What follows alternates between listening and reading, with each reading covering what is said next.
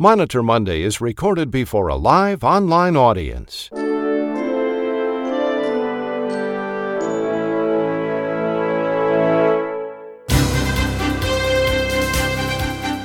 It's morning in America. It's Monitor Monday. For rural hospitals and small-town clinics, big city health systems, and healthcare professionals, Monday means Monitor Monday. And Monday means gearing up for another week of audits by the government and health plans. Here now with the latest regulatory and audit news is the publisher of RAC Monitor and the host of Monitor Monday, Chuck Buck. Good morning, everyone, and welcome to another live edition of Monitor Monday. As we come on the air this morning, the nation's death toll from the coronavirus is now more than 180,000 lives. Although the coronavirus cases are reportedly down nationwide, the U.S. still averages more than 900 deaths each day, according to data from the Johns Hopkins University. In the meantime, auditing of Medicare claims has resumed. Auditors will be looking at post-payment reviews of COVID-19 tests. As expected, algorithms will play a dominant role, which brings us to our lead story, the algo race between payers and providers. RAC Monitor investigative reporter Ed Roach is standing by in New York with an exclusive report. In other news this morning, former CMS official Matthew Albright has a Monitor Monday legislative update. Healthcare attorney David Glazer has another example of risky business. Nicole Emanuel has a Monitor Monday RAC report. And Alan Fink-Sandrick reports the latest news on the social determinants for health. But we begin this morning with Dr. Ronald Hirsch, who is making his Monday rounds here on Monitor Monday. Well, good morning, all.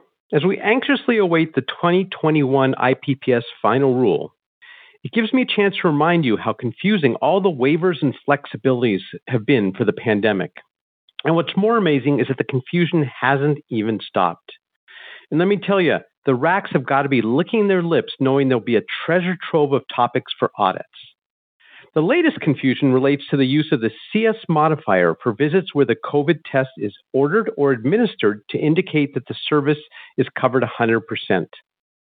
After 3 months of confusion, CMS finally released a list of HCPCS codes eligible to have the CS applied. And as I reported here in the past, the only codes that are eligible are visit codes. The CS cannot be applied to the line item for the CAT scan or the EKG or any other testing done at the time of the visit. Now, let me clarify here. This applies to Medicare only. For group and individual plans, the law specifies 100% coverage for the visit and all items and services furnished during the visit. It's different, and that's obviously confusing. Not only is that confusing, but CMS seems to have left off Q3014, the originating site fee, from the list of eligible codes for use by outpatient hospitals with this CS modifier. But interestingly, they did include G0463, the facility fee. And the list for physicians to use for eligible codes includes the Q3014. So besides not understanding why Q3014 is not on the hospital outpatient list, I also don't understand when a physician would charge an originating site fee. Now, I'm working with CMS to try and get clarification, so I'll report back. Now, to make things more uncertain, the CMS transmittal gives no instructions to the MACs about what to do with claims where the CS was improperly applied and the provider was already paid 100%. Will they automatically recoup the 20% and call it a done deal? But then how will supplemental plans know that they're supposed to pay the 20%? What if the patient has not yet paid their deductible when they had that visit and CMS covered it at 100%, but now the patient met their deductible with other services? Will CMS just recoup the full amount and have the provider submit a corrected claim? And what are patients going to say when they get a surprise bill months after their visit when they were told that everything was covered 100%?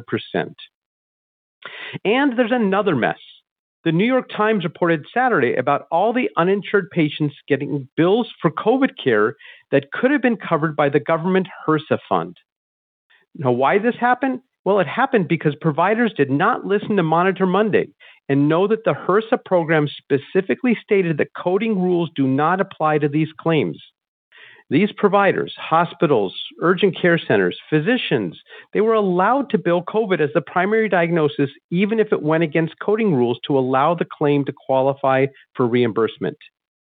As a result, there are now thousands of upset patients who are on their way to bankruptcy. Nice work, guys. Thanks, Chuck. Back to you. Thank you, Dr. Hirsch. That was the Vice President of R1 RCM, Ronald Hirsch, MD.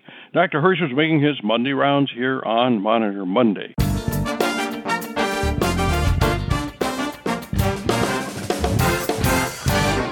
Here now with the Monitor Monday RAC report is healthcare attorney Nicole Emanuel. And good morning, Nicole. Good morning and happy RAC Monitor Monday. Today, I'd like to talk about Medicaid expansion during COVID. We all know that COVID has uprooted our lives.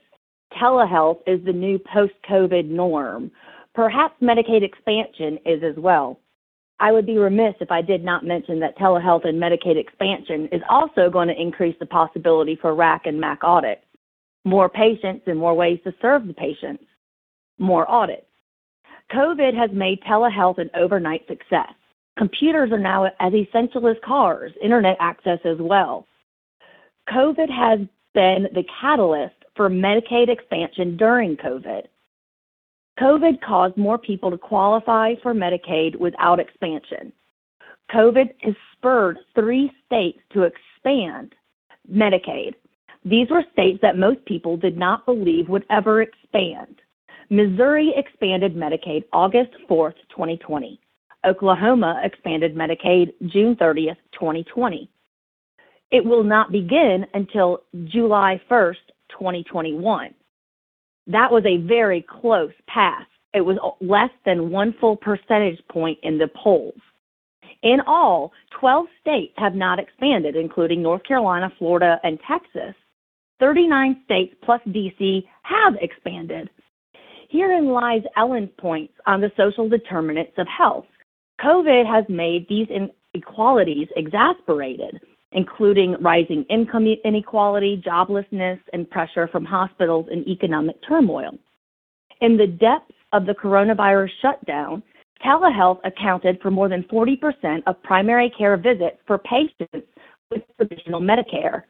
Before COVID, that was only 0.1% before the PHE. Data shows 60% of psychiatric consults took place by telehealth during the shutdown. Under the coronavirus PHE, the administration temporarily waived Medicare's restrictions so enrollees anywhere could use telemedicine.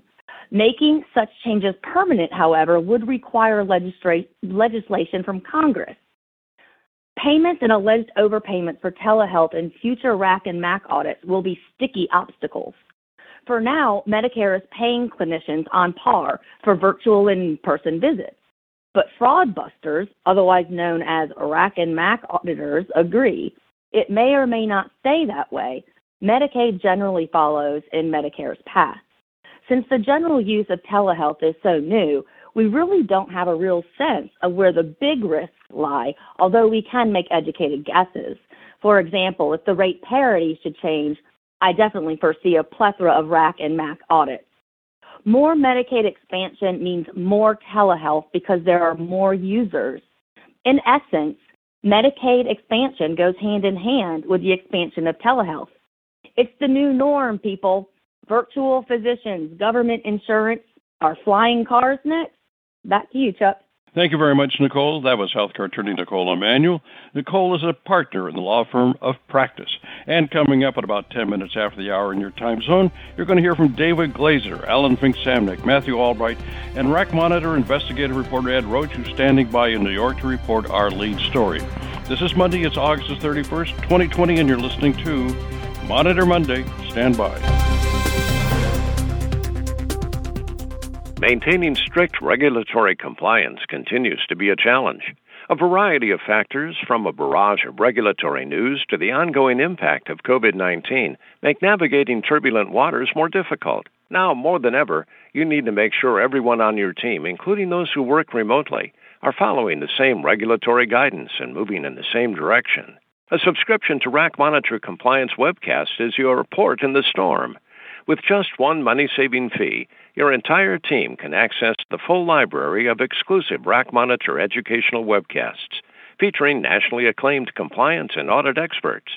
Here's the best part. You can take a complimentary 3-day trial by visiting the portal page at RAC University.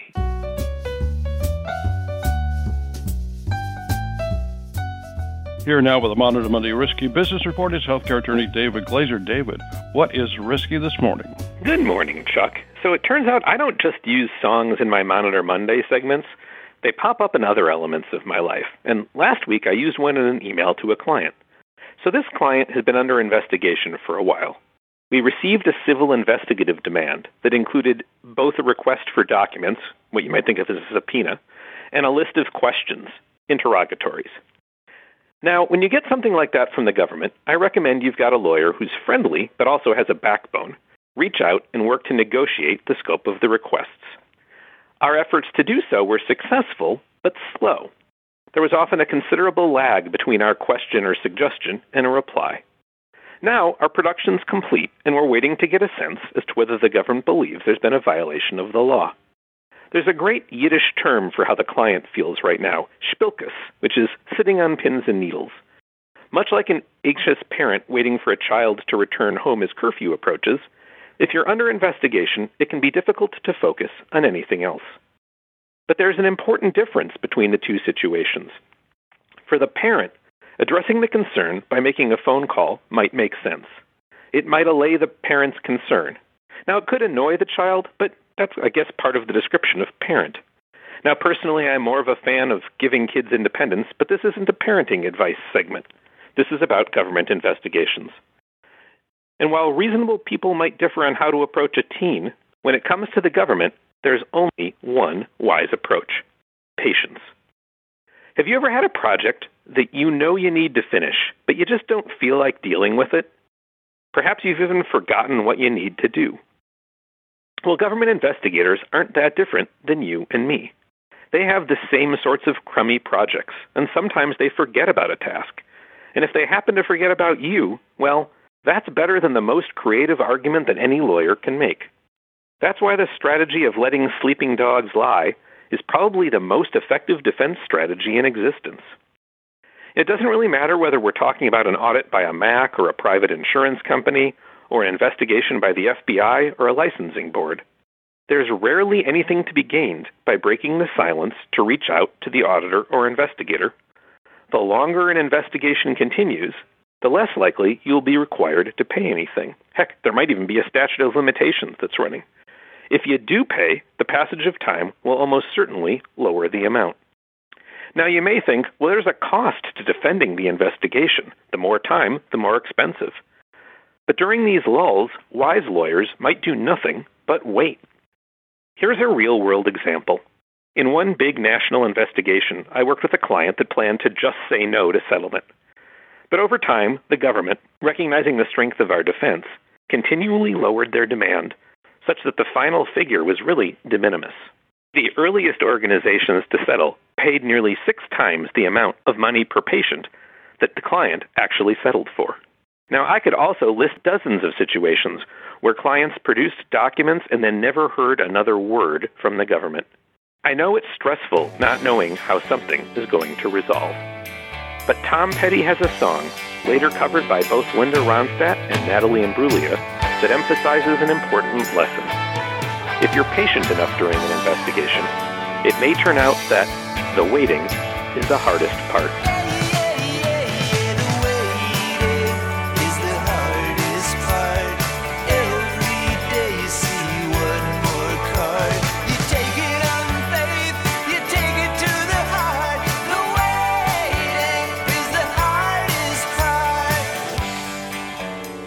Back to you, Chuck.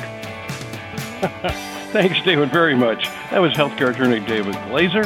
David is a shareholder in the law firm Frederickson Byron in downtown Minneapolis.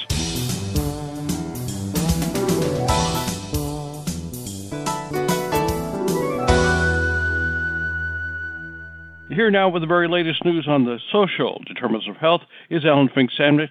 Ellen also has a Monitor Monday listener survey. Good morning, Ellen. Well, good morning, Chuck, and good Monday all. As usual, the social determinants are everywhere. And over the course of COVID, one topic has mysteriously fallen below the radar. It's one that greatly impacts health outcomes and especially virus transmission rates. The Joint Commission identified this issue way back in 2008 as among the most important factors to impact population health.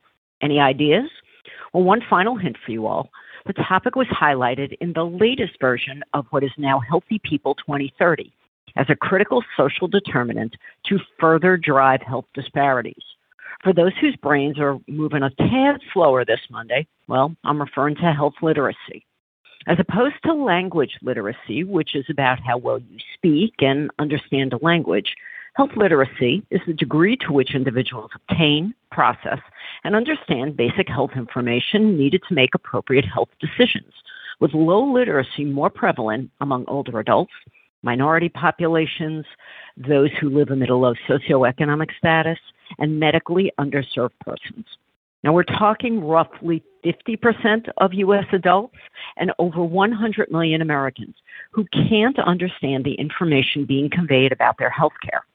In the context of COVID, low health literacy impacts understanding basic public health precautions, the why, what, where, when, and hows of virus transmission. Health literacy involves knowing what to make of a diagnosis and how severe it is. It impacts understanding informed consent, the weighing of pros and cons of healthcare decisions about all treatment, procedures, follow-up appointments, discharge planning options, and medication instructions. Let's really hone in on those true factors to impact increased hospital utilization and prompt readmissions, increased length of stay, and costs. Now, in the scope of COVID and transmission, challenges abound for patients with poor health literacy who are unable to fully understand what they read or are told about the virus. Recent research on over 5,100 adults released by the Kennedy School at Harvard yield that Black people, males, and individuals younger than 55 years of age were less likely to know how COVID spreads and its key symptoms.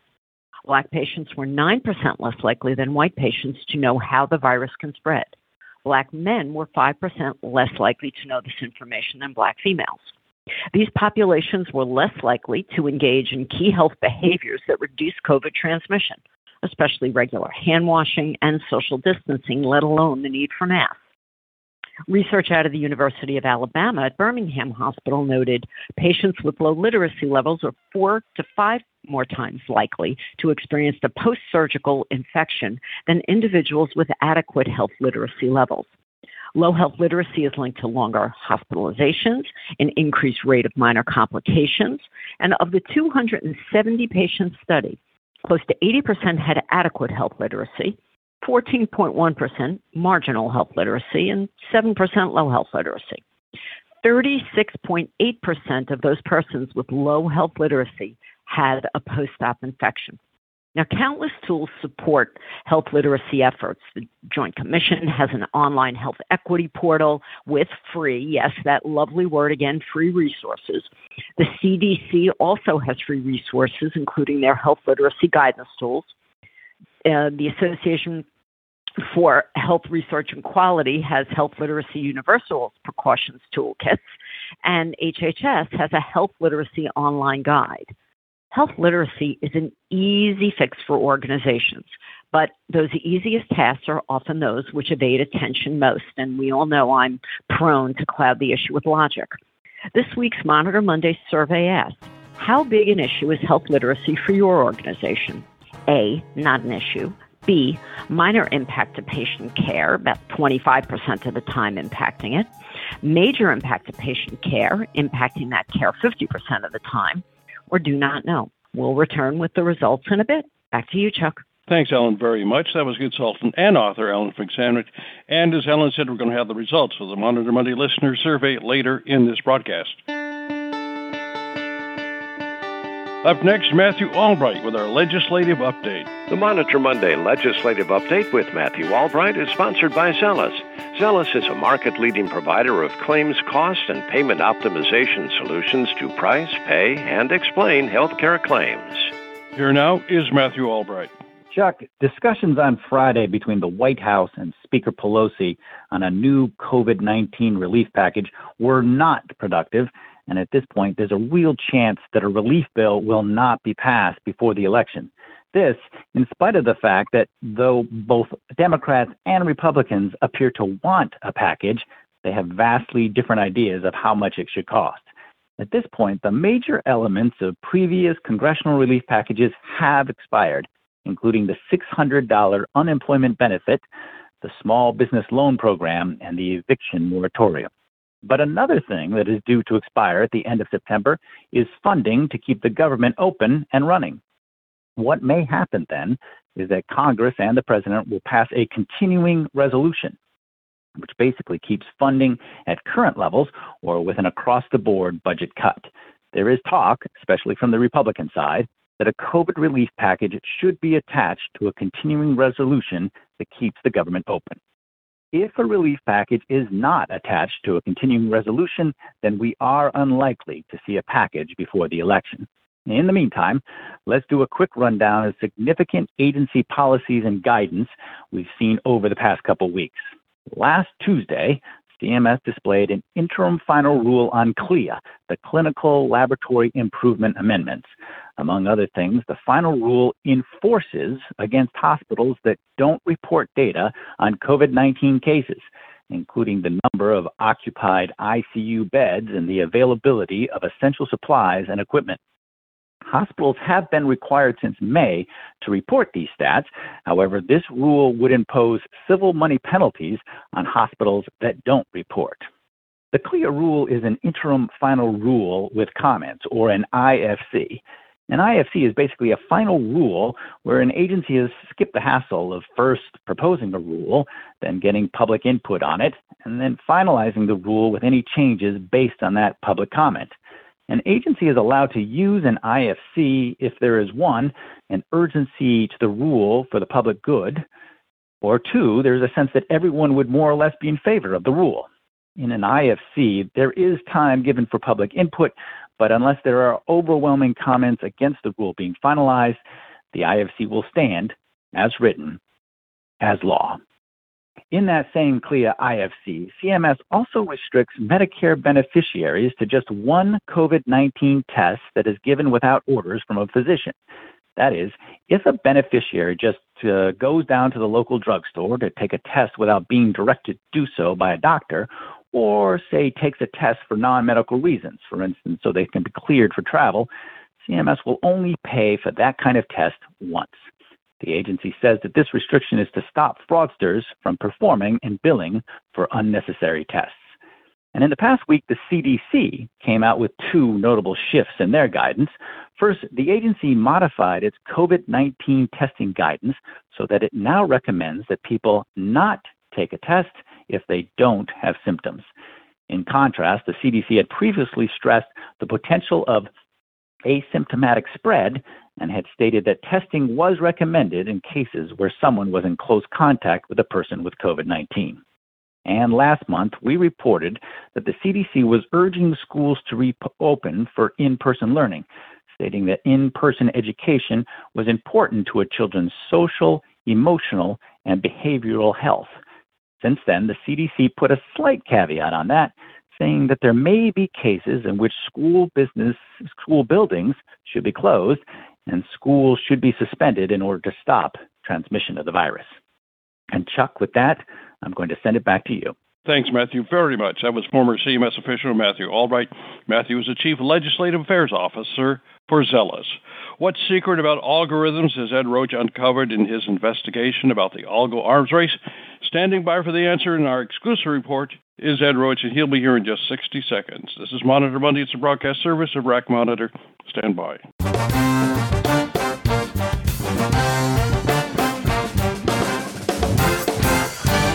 Important regulatory information that impacts you and your team is available in the latest edition of the Auditor Monitor. Here are some highlights. Recent case law has loosened the tight rules of extrapolation. These rules, set forth in Chapter 8 of the Program Integrity Manual, dictate the governing of statistical sampling and overpayment estimation. Also in this edition of the Auditor Monitor, you will gain insight into the contentious 2 midnight rule, the federal requirement that inpatient hospital stays cross 2 midnights. Given all the waivers, this information is more relevant than ever. Not a subscriber? Here's your chance to have your own edition of the Auditor Monitor. Go to the RAC University bookstore, order a subscription today, and start receiving your edition of the Auditor Monitor.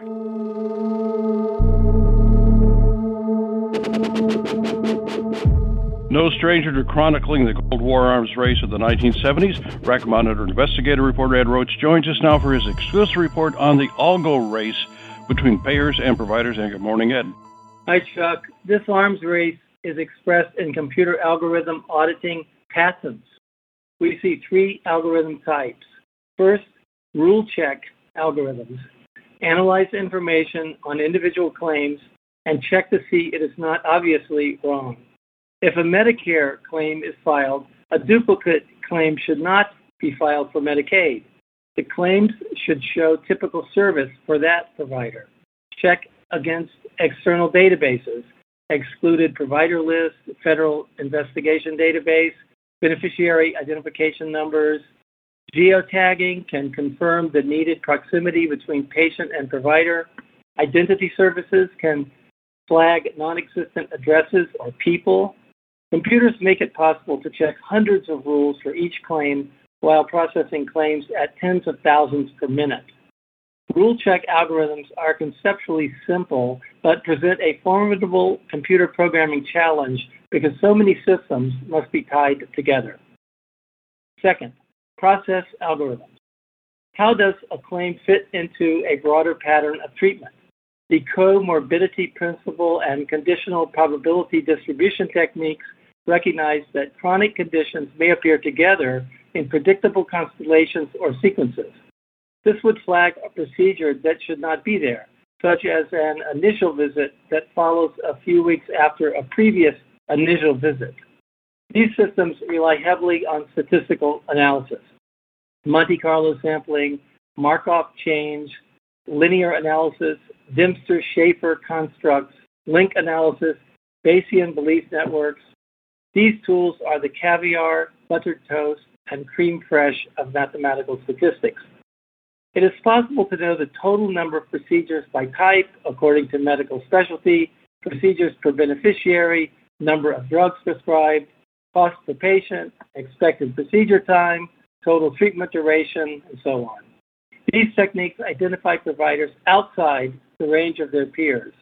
Auditors target outliers. What we need to ask is why it is believed that a provider delivering more services than their peers is any more likely to be committing fraud than their peers who studiously remain within the statistical range of the pack. In any case, once the audit is on, we are at the next level. Third level, documentation-based algorithms. Statistical methods determine the likelihood of any particular word appearing in connection with a procedure.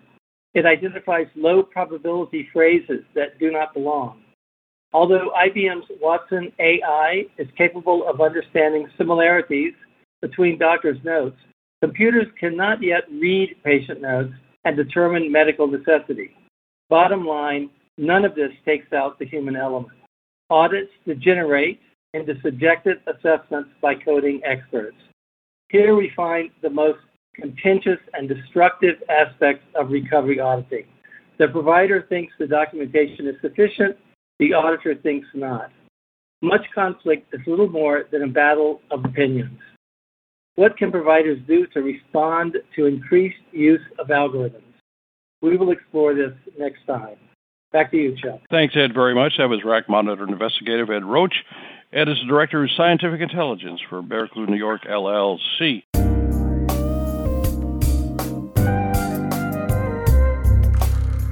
Now's the time for the results of today's Monitor Monday listener survey. And once again, here's Alan Fink-Samnick. Thank you, Chuck. And so how big an issue is health literacy for your organization? Well, 9% of our audience said not an issue at all. And while about 50% of our audience didn't have their finger on the pulse of that information, the other two categories, minor impact to patient care and major impact to patient care, were split right down the middle at 21% each. It will be interesting to continue to watch health literacy, see how it affects transmission rates and the ongoing COVID epidemic. Thanks so much, Chuck. Thank you, Ellen. And that's going to be a wrap for this edition of Monitor Monday. And we want to thank you very much for being with us. Special thanks to our outstanding panelists this morning, Matthew Albright, Nicole Emanuel, Alan Fink-Samnick, David Glazer, Dr. Ronald Hirsch, and RAC Monitor investigative reporter Ed Roach in New York, who reported our lead story. And a program note, there's not going to be a Monitor Monday edition next Monday. We're going to be celebrating Labor Day.